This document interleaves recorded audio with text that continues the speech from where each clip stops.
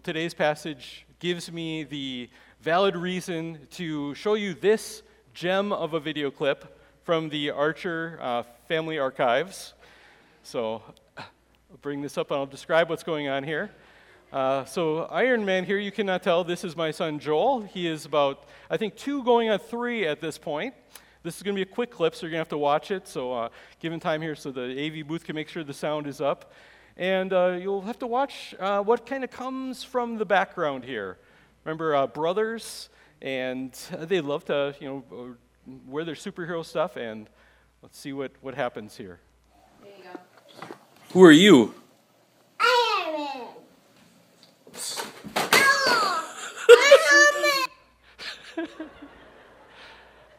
Man. Yes. I think I've watched it like 100 times. If you watch it over, you see it in slow motion. You know what? I'm going to go back. I'm going to show you it again. Because just watch his helmet. His helmet hangs there in midair like a cartoon. He gets pushed out of the helmet by his brother Luke in brotherly love. There you go. Who are you? Iron Man. Notice you don't see a lot of remorse on Luke's face after this. The video does go on, and yeah, there is not a lot of remorse happening here. Brothers, huh? Sometimes it does seem like they do want to kill each other. And in today's passage, that's what happens. So we are in the famous passage in Genesis chapter 4 with Cain and Abel, the first 2 brothers, and we are going to see what happens here. In Genesis, we saw things started out great. God creates this world. He declares it very good. But then what happens is the fall. Adam and Eve, they fall into sin, and the curses and consequences go out upon the world. Death comes into humanity. And actually here we see the first human death that's going to happen. Spoiler alert. But things, as we go in Genesis, are going to go from bad to worse. We thought, well, Genesis 3, the sin of the fall, we can get beyond that. Things will start looking up here. We're going to see just things descend worse and worse as we go. So we're going to see in this account of Cain and Abel 2 brothers with 2 sacrifices that they bring before the Lord and 2 different relationships that they have with the Lord. 2 different relationships with God and what is going on in their hearts and their lives. So what we'll do is we will read this in sections as we walk through it together. We're going to be doing Genesis 4, 1 through 16 today. But in the first, basically 5 verses, we'll look at this and we're going to see that Abel offered to God a more acceptable sacrifice than Cain. His offering, his sacrifice, is viewed by God as being more acceptable. Okay, so let's read together. Now Adam knew his wife, and she conceived and bore Cain, saying, I have gotten a man with the help of the Lord. And again she bore his brother Abel. Now Abel was a keeper of the sheep, and Cain a worker of the ground. In the course of time, Cain brought to the Lord an offering of the fruit of the ground. And Abel also brought of the firstborn of his flocks and of their fat portions. And the Lord had regard for Abel and his offering, but for Cain and his offering he had no regard. So Cain was angry, and his face fell. Let's stop here and look at what's going on. First of all, we see 2 brothers that are in this. We see Cain and Abel. The passage starts by saying, Adam knew his wife. Well, of course, he knew her. They had met. But this doesn't mean just that he knew her. He knew her. This is, yes, knew her in a way that produces a baby that comes along. This is a reference to Adam and Eve being fruitful and multiplying, like God told them to do, and doing what needs to be done for that to happen. And I'm not going to go into detail, and you can explain all that to your kids and how this works, and it's important that you do. Because we do see here that this was what God had told them to do, to be fruitful, multiply. He told them to do this before sin entered into the world, so this is a good thing. And so the sexual relations that they had in order to do this, these are a good thing. And the way that this happened, this is what God intended. This was Adam and Eve. This was a husband and a wife that were married to each other, engaging in this, and this was a good thing that they were doing. So again, we see a husband and a wife, and that's what these type of relationships are intended for. Outside of that, it's misplaced, and it is sin, but in it is a very good thing. I'll point this out briefly too. We're about to head into June, and with all the messages that you're going to be seeing on the news, you're going to be seeing from different corporations bending over backwards to display as many rainbows as they possibly can. We're going to see later on in Genesis when we get to Noah and the ark that the rainbow actually means something far different than what it is going to mean for most of society throughout the month of June. But it is a good time to point out that Adam and Eve here, they know each other in this way as husband and wife. They produce a child and then another child. And every single one of you, every single one of us here, and every single baby on this planet, and that has existed, comes from this exact type of union, from the biological union of one biological man and one biological woman coming together. And this is the only combination that produces new life. And so there is something very special about this design. This is not an arbitrary thing to focus on a man and a woman coming together, ideally in that committed relationship as husband and wife. This is where life comes from. This is where society comes from. This is where everyone comes from this, every baby. And so we need to focus on this. I wonder too, did God prepare them for this? Did he give them his, version of, what to expect when you're expecting? Did he give them a class to explain how to do this, or did they just figure it out? We don't know. I guess it would have been kind of a surprise, to Eve. They'd never seen a baby before. Maybe, eventually they'd seen, animals, but, just all of a sudden, what's happening to me? We just don't know how that works, if God had prepared them or what was going on. But I think, they may have seen things that would have happened with animals, so they probably had a good idea kind of what was coming along. And I have to think God gave them some instructions about how this would work. And here's the question. I've heard people ask this. How long do you think it was that Adam and Eve existed in the Garden of Eden before the fall happened? Before, they fell into sin?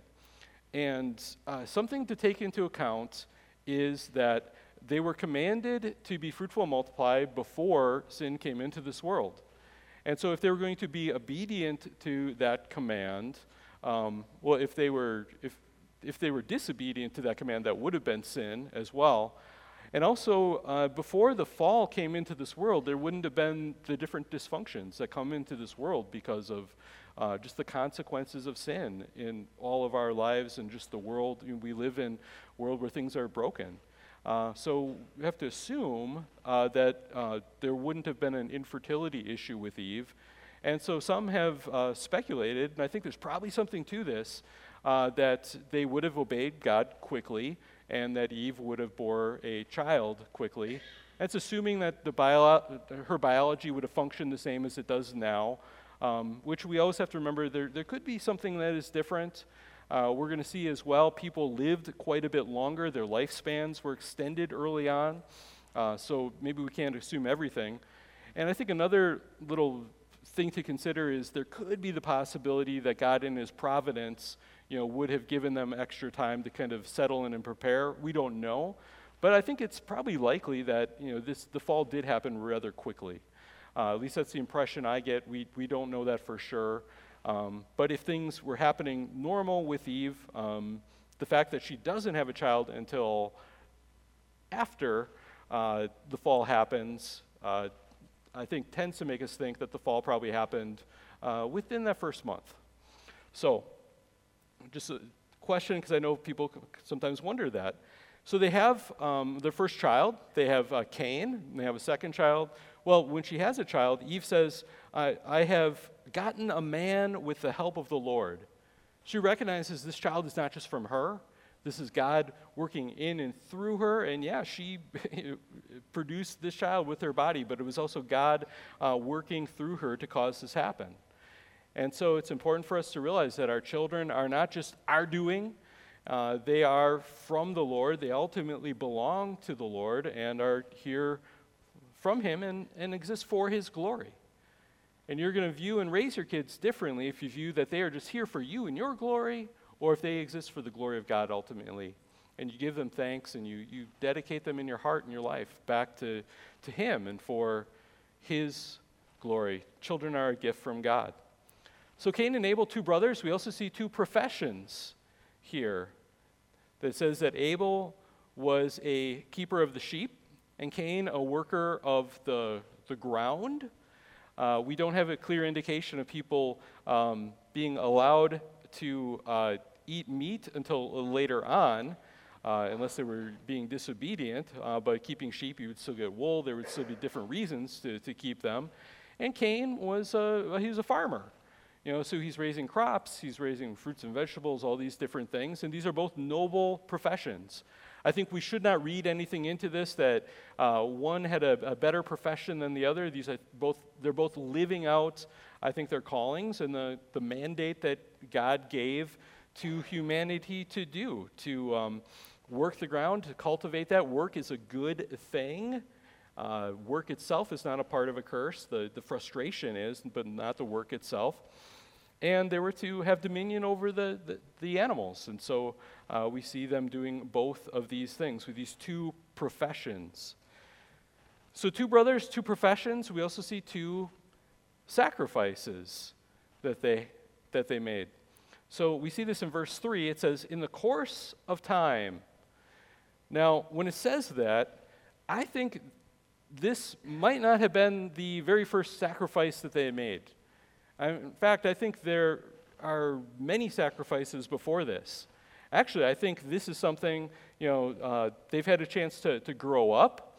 And I'll come back to this at the end of this sermon, but I'm going to give you reasons to think that this might be something that happened, decades and decades, kind of after creation and when they were older, actually. And I think there's reason for that. So when it says in the course of time, it's just talking about, here's a story of something that eventually happened here, maybe after a long time and after other sacrifices that happened. So Cain, it says he offers a type of sacrifice. He brought before the Lord in his act of, this is meant to be an act of worship, of thanksgiving at the least. And it says, of the fruit of the ground. Okay, it doesn't mean it has to be just fruit, but what is produced by the ground. So it could be fruit, could be vegetables, could be crops, that type of thing.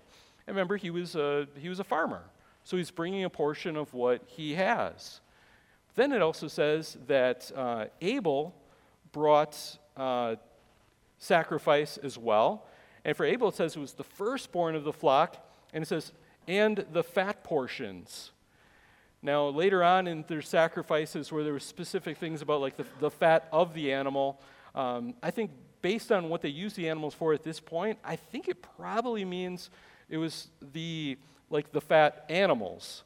Like he was bringing, the firstborn of the animals, he was bringing he wasn't bringing the scrawny ones. Saying, well, I'm going to bring a sacrifice, but you know what, I'm going to bring the scrawny, the ones I can, it's okay for me to be rid of, this sheep, because this guy ain't making it anyways. So I'm kind of, we'll give this guy to the Lord. No, he's bringing his best to the Lord, as he is doing this with a heart, you can tell, of worship. That this is not for Abel just a bunch of a duty that, well, I have to do this, and so I'm going to bring to the Lord, but I'll give him just barely what I can do to just qualify, so I don't feel guilty. But no, he's bringing him the first fruits, or the first of the flock. He's bringing them the best parts of this as his offering that he's giving to the Lord to show his worship, to show his thankfulness. Here's the thing. I think nothing is necessarily wrong with Cain bringing produce to the ground instead of an animal. There's a sense it was his job, and so he would be, like we, give our tithes and offerings out of what we have. The Mosaic laws about sacrifices weren't given yet, and even when they did include some plant offerings Deuteronomy 26:2 is a place that talks about this.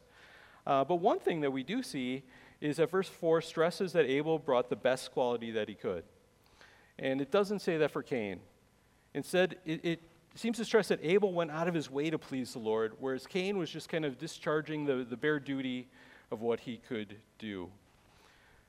So before we move on, I think an application for us to think about is, do you give to the Lord? What do you bring to the Lord as your act of worship to him? I mean, God has been good to every one of us. God takes care of your needs. God, through the life and the work that he gives you and different ways that he provides, puts food on your table and gives you a roof over your head, gives us our basic needs. And I think we're called to, out of worship to him, out of thanks to him, to give back to the Lord. And so there's something for you to think about, is that do you give to the Lord? And also, what do you give to the Lord? Do you offer to God your best? Do you offer to God the first parts of your flock, so to speak? Or do you give God, if you do, and there's some Christians that they don't give anything to the Lord, both their time, talent, and treasure. And that's not a mark of spiritual health if that's the case. And I'm not here to make you feel guilty if you didn't tithe this morning, but it is something to realize is that it is a mark of spiritual maturity and of spiritual health to be giving to the Lord.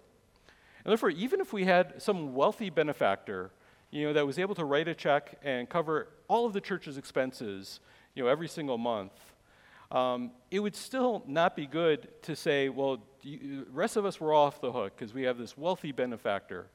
Because it's not ultimately just so that we can, keep the lights on and pay the bills and send stuff out to the missionaries. That stuff is important, but also it's an act of worship that we do. It's an act of our dedication and our thankfulness to God. Recognize that he has blessed us in so many ways, so richly, and we want to give him a portion of that. But then to think through, what is it that you're giving? Is it the scraps? Is it the leftovers? Is it just the bare minimum that you can do so that you don't feel guilty?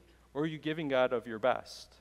And for some, financially, that's going to mean that you set aside money first to give to the Lord, rather than saying, well, if anything's left at the end of the month, I'll give that to him. And, guess what? Things aren't left because I spent it on this and this and this and this. But putting that aside in your heart and your life and in your giving first. So I think that's important. I think we can also think about this too, just with our other resources that we have, with our time, with our energy. Does God just get the leftovers? Does he get you when you're at your worst and you care about other things more, and that's where your main energy goes? And if you got any extra time, if you can squeeze God in a little bit, then you'll worship him and live for him. So, I'm not saying this to make you feel guilty, but for all of us, I know there's ways that we can grow in it. And so if God is prompting you in your heart, maybe that's something to be thinking about, how to grow in this area. So giving to the Lord, we learn that from this passage. We've seen two brothers, two professions, two sacrifices, and we also see here there's two different responses from God to these different offerings. And it says for Cain and his offering, the Lord had regard, and that means that he appreciated it. He's like, this is good, I like it, thank you. And to Cain and his offering, it says no regard. So to paraphrase that, it was meh. I don't think God actually said that, but he didn't think highly of it. The big question is, what really is the difference between the two? Did Abel just get lucky in picking the right gift?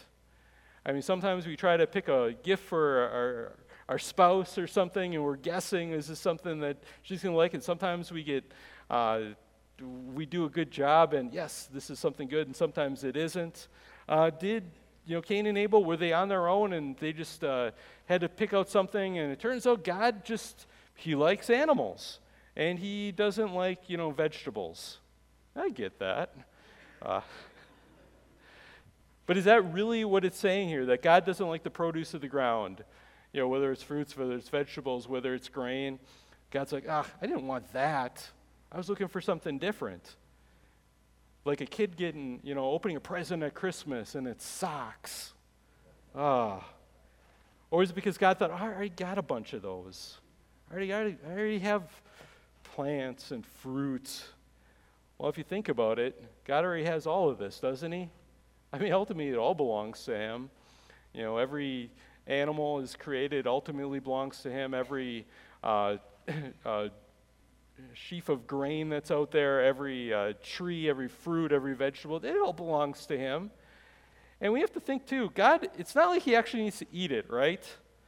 That's just kind of hopefully an obvious thing, but it's something we need to take into account. So it's like, why did God really want one or the other? It's not because he was going to use it and eat it, and he's like, I don't like to eat this, or that he needed it so badly.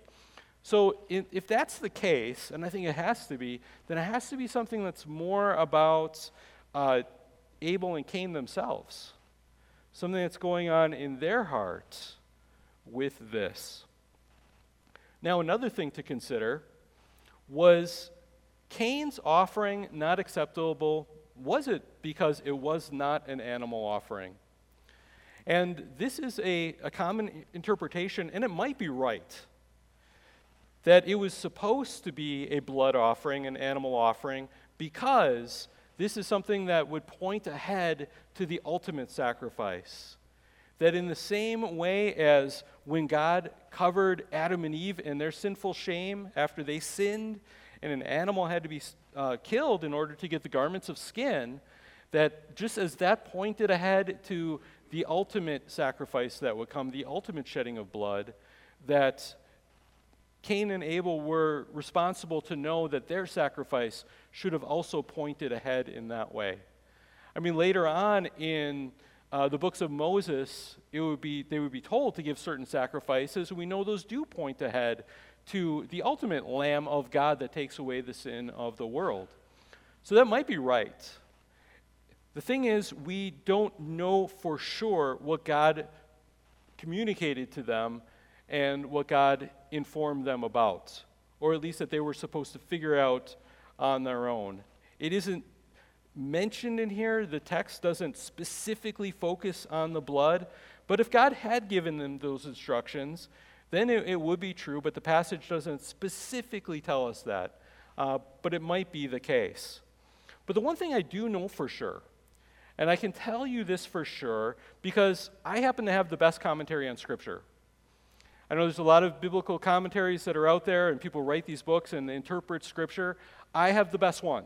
I just want you to know that. And if you think you have the best one, well, I have the best one. And maybe you do too. How many people, do you have a Bible with you? Hold up your Bible if you got one here. Well, guess what? Good news. This makes my heart really warm. If you have a Bible with you, you happen to have the best commentary on Scripture. The best commentary on Scripture is Scripture.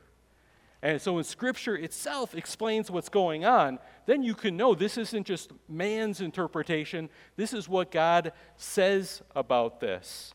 So if you have that you just opened up, you can keep one thumb in Genesis and turn the other to Hebrews chapter 11, verse 4, and the sound of pages of Bibles turning.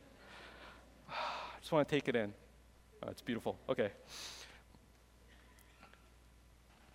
Hebrews 11, verse 4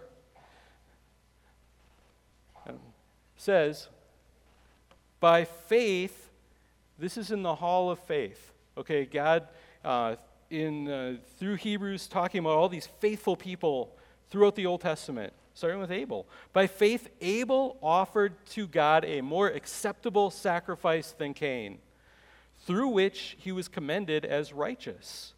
God commending him by accepting his gifts. And through his faith, though he died, he still speaks.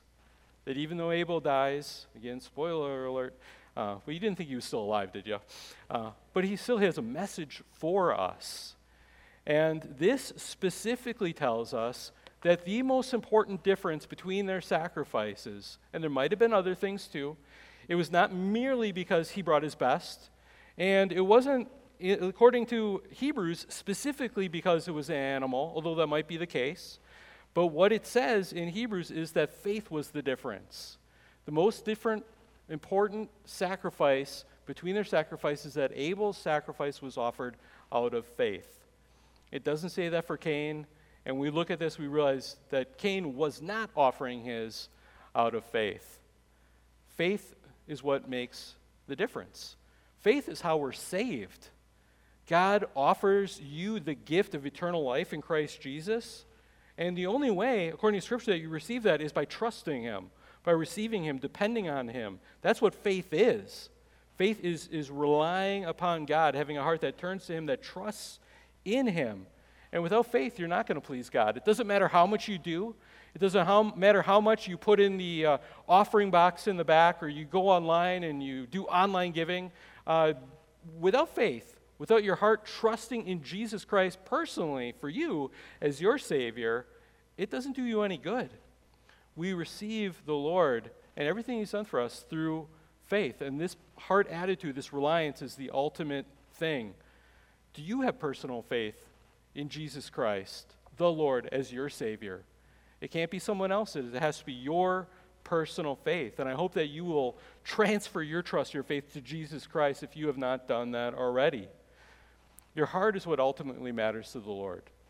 Now, what you can give, can be important. God uses those things, but He can work around it if He needed to.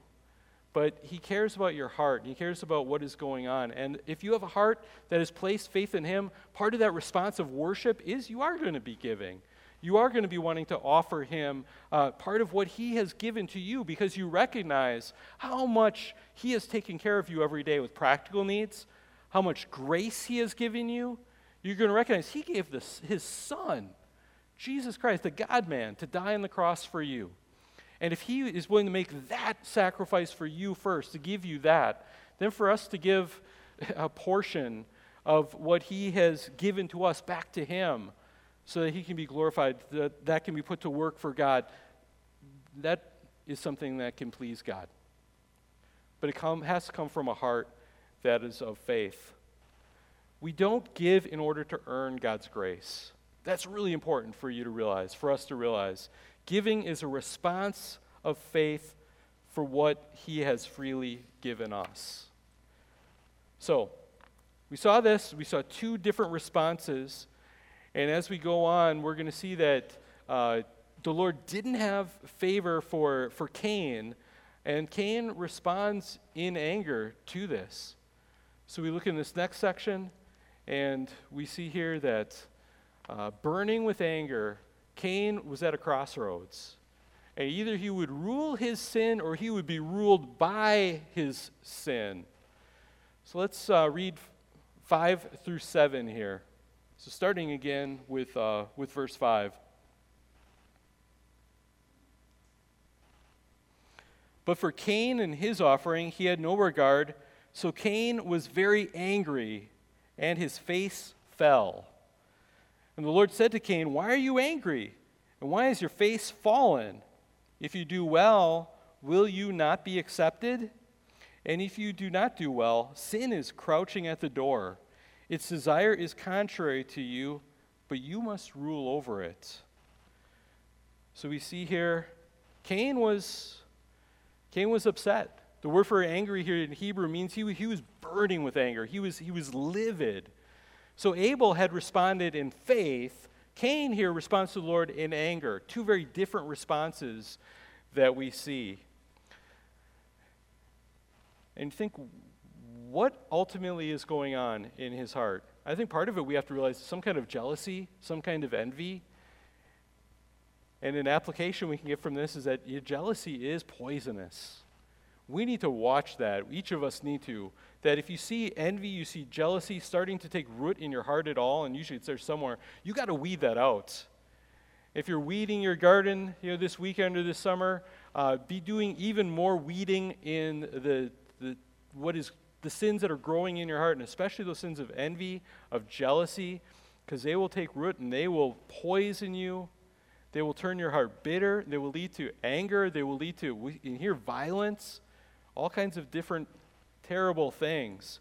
Cain was jealous that God favored Abel rather than him and his offering. And that's a big part of what's going on here. And so he is mad at him. Jealousy destroys relationships. It destroys relationships with people. It destroys relationships with the Lord.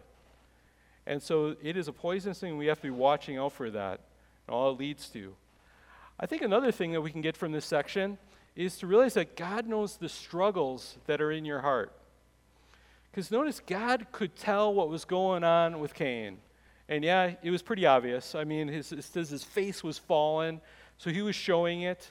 But even if Cain, I think, had the best poker face, and some of us are better than others, some people are better than others in masking their emotions and seeming all happy and good, but really there's still bitter stuff going on inside. God knows your heart. And no matter how you mask it with your face or you show it, God knows what's going on in your heart. So it's not a matter of just trying to filter it better, to mask it, to let people think everything's good in your heart. God knows, so be honest with him.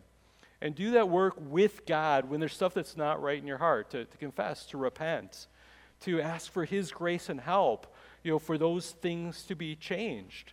We see here God wants Cain to do the right thing. He's pulling for him. He's imploring him to do the right thing. He's saying that he has a choice to make. He's at this crossroads, and God is saying, don't choose sin. Don't choose what I see your heart going towards. God knew the road that he was headed for, that he was headed down, and God's saying, turn the other direction. In your life, God knows what's going on. He knows your struggles. You can go to him. He is pulling for you. He wants you to make the right choice. You're responsible for the choice that you make. And with his help, make the right thing. Don't hide from God. Go to him for help. Sometimes in life, we don't run right towards the worst sin. We start on the path. We start veering towards that off-ramp that leads us down that direction. And God's trying to help Cain to catch this before it leads to what it would inevitably lead to. Don't wait until you've made the horrible mistake. Don't wait until you've gotten into terrible bondage. As soon as you can, course correct with the Lord and turn to him for help. God tells Cain that, he says, sin is crouching at the door. So we see that. He says, if you do well, will you not be accepted? There's an opportunity for him to repent, to respond, to do what he needs to do in his heart and his life. He says, if you don't do well, he says, sin is crouching at the door. I think as you know, we got cats, so you think of a cat or a lion, it's waiting. It's about to pounce. And that's what sin is doing to us. It's trying to pounce on your life and to destroy you and to take mastery over you, to control your life, to control your actions. One thing you need to ask yourself is, what sins are crouching at the door of your heart? With God's help, do an honest assessment of that. And, there's different types of sins. Some sins seem like they're the big deal sins. Some are the more socially acceptable sins that are just in our heart that are also a very, very, very big deal and sometimes even worse. But whatever it is, what temptation, what type of thing is there ready to pounce at you that you need to be aware of, that you, with God's help, need to be resisting? Because it has a plan for you. Sin, the flesh, the devil, it has a plan for you. And are you going to be ruled by it, or with God's help, are you going to rule it, to master it? When it says its desire is contrary to you, literally, it says its desire is towards you. And this is actually the same phrase here that's used in Genesis 3:16, when it says that as part of the curse, that Eve's desire would be for her husband. And we said this doesn't mean romantic desire, that this is part of the dysfunction that comes from the fall, and that her desire would be to want to wrestle control away from him, to master him. Sin has a desire to rule over you in your life and to master you, to make you its puppet. Don't let it. What specific sins are crouching at your door? And remember, the fall affects your thoughts, your desires, and so everything that you feel in your heart is not necessarily something that's good. because we've been affected by this. Last, just specific application from this, be especially careful when you're angry. It is possible to be angry and to not sin. We know that from Scripture, but anger leads to a lot of sin. It is so easy for us to shift into unrighteous anger, or even if you have anger that in one sense is righteous, in the way that we respond to it, for it to become unrighteous in our response. But anger, it clouds our emotions, it clouds our thoughts, our feelings, and it's so easy to respond in a way that's unhealthy, that's sinful to people and to the Lord when you're angry. So I think it's especially important when you feel those frustrations, you feel those feelings of anger, to be especially careful that you are avoiding sin, that you're going to God for help in all of this. Not all anger is righteous. I think one of the key questions that's good to ask ourselves when we start to feel angry is, should I feel angry about this? And a lot of times we'll recognize, no, I shouldn't. I mean, a lot of people just let their emotions speak to them, and they never analyze their emotions. And society tells us what your heart says, you got to follow this in your emotions. And people are just captive to their emotions. But when we feel anger, we need to ask, should I feel angry about this? In our neighborhood, I look around and I hear the noises because all of our neighbors are getting new roofs. We had April 4th, I believe it was, a hailstorm. A lot of hail damage, a lot of houses, and maybe many of you, getting new roofs put on, and insurance is basically paying for most of it. And a lot of people in our little neighborhood, a lot of the houses are about 20 years old. We were one of the first houses that was in it. And so a year and a half ago, we put on a new roof and paid full price for this. And so there's been times where the thought has crossed my mind, like, oh, yeah, all my neighbors are getting roofs kind of on the cheap for insurance. I get to pay, roofs are not cheap. But I have to remind myself before my heart starts going down that path that I have not been treated wrong. We put on a new roof. It was a fair price. It was good. And if my neighbors are getting, hi neighbors, see the Anderson. I don't know if you guys are getting a roof. If you are, God bless you. I'm happy for you. So that's the thing. I just need to be happy for other people, because I have not been treated unfairly. Okay, the hailstorm didn't. My neighbors are not treating me unfairly. Insurance. And ultimately, when we get in these situations, we say, well, God, why did you let this happen? God is not treating me unfairly. And there's so many things in life when we realize this, we have to stop and think, you know what? I have nothing really to be angry about. I have not been treated unjustly. If other people get some good benefit, hey, praise God for them. It's a good thing. But we have to check ourselves. And so it's an example for me, but I'm sure there's examples for you. But when we're angry or we start to see that starting to take place, we got to catch ourselves. Again, remember that the fall affects our thoughts, our desires, and our feelings. We have to be suspect of what we're feeling and what we want. Not just, I have this desire, it must be right. Okay, last section here. And we see what's going to happen. Cain's at this crossroad. Maybe this time when we read it, it'll turn out right, and he'll make the good choice. But no, that's not what we're going to see. We're going to see instead Cain commits the first murder. Let's read 8 through 16. Cain spoke to Abel his brother, and when they were in the field, Cain rose up against his brother Abel and killed him. Then the Lord said to Cain, "Where is Abel your brother?" And he said, "I do not know. Am I my brother's keeper?" And the Lord said, "What have you done? The voice of your brother's blood is crying to me from the ground. And now you are cursed from the ground, which has opened its mouth to receive your brother's blood from your hand. When you work the ground, it shall no longer yield to you its strength. You shall be a fugitive and a wanderer on the earth." And Cain said to the Lord, "My punishment is greater than I can bear.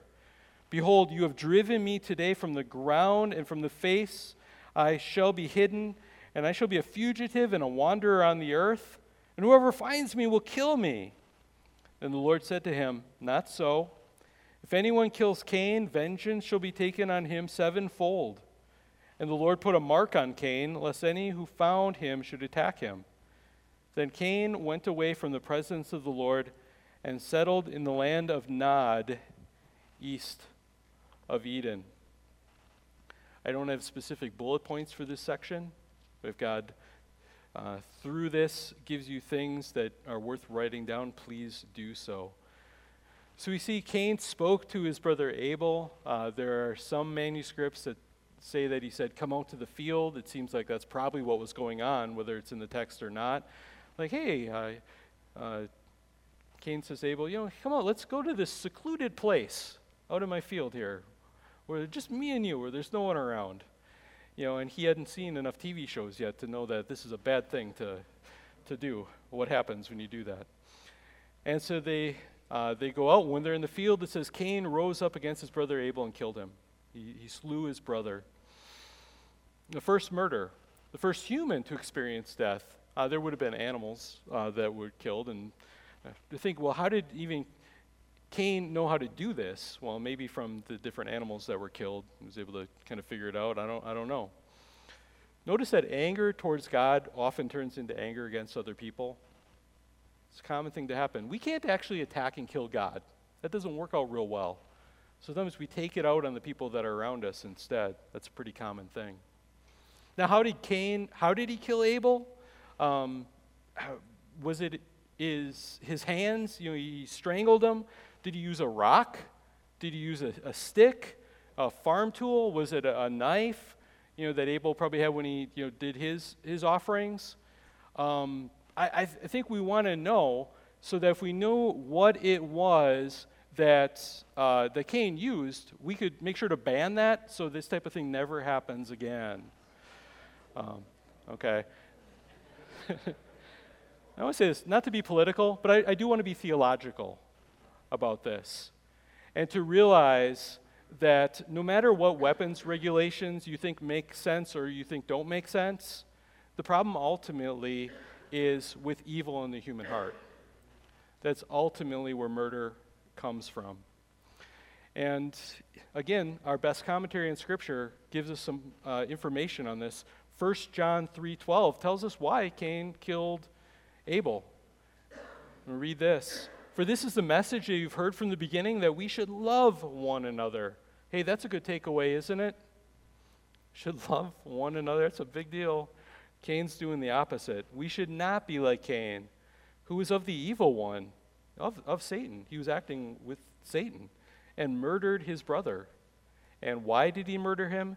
Because his own deeds were evil and his brother's righteous. Evil hates righteousness. Evil loves other evil that makes them feel better about evil, but when sin is contrasted with righteousness, that enhances feelings of guilt, and people don't like that, and they will lash out against that. And that's why there's persecution. That's why a big reason there are martyrs. That's the reason why sometimes maybe you're the most Christ-like person you can be with those that are around you. And just because of that, there are going to be people that part of their heart is going to not like you because you make them feel guilty. Even if you're being very, very nice and kind to them, which I hope you are. This is just a reality. But we're supposed to love our brothers and sisters. That's an application. Think of that, your biological brothers and sisters. Okay, kids, my kids. Our brothers and sisters in the Christian family, and do we show it? Now in verse 9, God speaks. He says, "Where is Abel your brother?" Again, because God just didn't know. Obviously he knew, and as we keep reading, we realize God knew. He was giving Cain the opportunity to confess and to repent. That's what was going on here. But instead, Cain lies to God, says, I don't know. It's not good to lie to God. God doesn't get fooled. And he tries to evade responsibility. Am I my brother's keeper? No sign of remorse here. Saying, I'm not responsible for him. Well, he's responsible for killing him. And then God issues out punishment to him. And talks about this in verses 10 through 13. There's a punishment. There's curse that is given. the land would be even more unfruitful for him, and he would be a wanderer.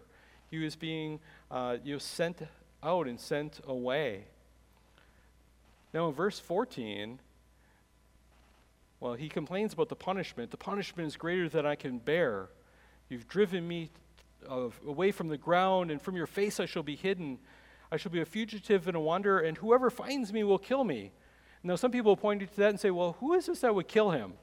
Because aren't there just like 4 people? Well, now 3, because one just got killed. And so who is it that's going to find him? But this is where I think we have to look at some other biblical clues as far as what is going on. And we'll see this when we get into the next passages. But Adam and Eve, they had a lot more kids. They obeyed God. They were being fruitful and multiplying.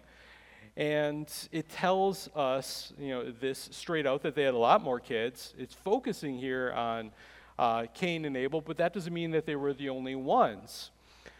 In chapter 4, verse 25, we'll look at this next week, it's going to say that God gives Eve Seth as a replacement for Abel. I don't think this means that Seth was just their third kid, that they had no other kids until this point. But I think that Abel died, God allows Eve to become pregnant again, and to have Seth, and he is a replacement, and we'll talk about this next time, but it's an important lineage that comes from Seth. And it says in chapter 5, verse 3, that Seth was born when Adam was 130 years old. That's something we'll talk about too. Early on, their lifespans were different than they are today. Now, if that's the case, it seems likely to me that this happened 130 years after God created Adam and Eve. So this could have been, Cain and Abel could have been fairly old at this point. They could have been, 100 and near 130 years old or something. So in that time, Adam and Eve would have had lots of kids. Their kids would have had kids. I started trying to track this out and realized, it would be pretty easy by this point for there to be hundreds of people upon the face of the earth. So that's, I think, what was going on here. Cain is given a mark for his protection. Verse 15, we don't know exactly what this was. Was it a tattoo? Was it a special clothing? We just don't know.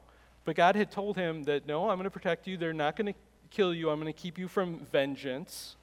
So he's given both consequences and he's given a form of grace. This does lead to the question, why didn't he get the death penalty? And we know from Genesis 9 that there's the death penalty for murderers. And this was the first murder. Well, we'll talk about that more when we get to Genesis 9, but Genesis 9 is still in the future from here. But what we can realize is that only God has the authority to end human life. He can delegate this authority, but at this point in human history, he had not delegated this to human government yet. So for whatever reasons, God had his reasons, and he had not delegated that as the appropriate punishment for murder that he would when we get to Genesis chapter 9. And maybe part of it is to say, well, let's see how this works. Let's see how humanity responds to this grace and leniency. Maybe they'll respond well, and things will just get better in society. We'll see what happens over the next few weeks. He leaves, he goes to the land of Nod, which basically is used for a word that means like fugitive, wanderer. Giving in to sin leads to ruin, isolation, loss of community, loss of purpose. But last thing I want to leave you with, when we talk about all this, we think of Abel. And we know he was a sinner. We know he was saved by grace, because we see this in the book of Hebrews, that he was righteous. Not because he was perfect in his own self, but because through his faith, God saved him. But one thing we need to realize too is that Abel was a foreshadowing of the ultimate innocent one. The ultimate innocent one that would shed his blood for us. And I believe that we can know that for sure because Hebrews 12:27 says, "And to Jesus, the mediator of the new covenant, and to the sprinkled blood that speaks a better word than the blood of Abel." You see, when we look at this story, don't just think that you're Abel here. In reality, we're Cain. Jesus Christ is the righteous one.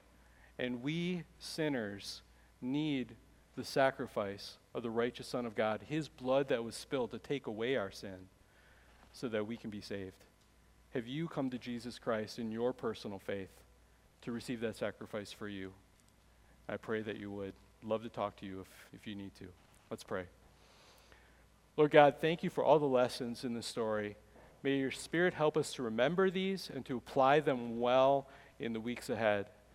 And Lord, when we think about this, we think of sin, we recognize that we have sin in our life, that we have given into sin already, and we come into this world guilty of sin. And Lord, in so many ways, we come into this world as Cain. And Lord, we need the one who is the better Abel. We need the one whose innocent blood was given voluntarily on our behalf, the blood of Christ, which takes away the sin of the world. Lord, I pray that everyone here would respond in a heart of faith to Jesus Christ, turning away from their rebellion, turning to Jesus, and embracing him as the one that already paid the price to take away their sin with his blood. In Jesus' name we pray. Amen.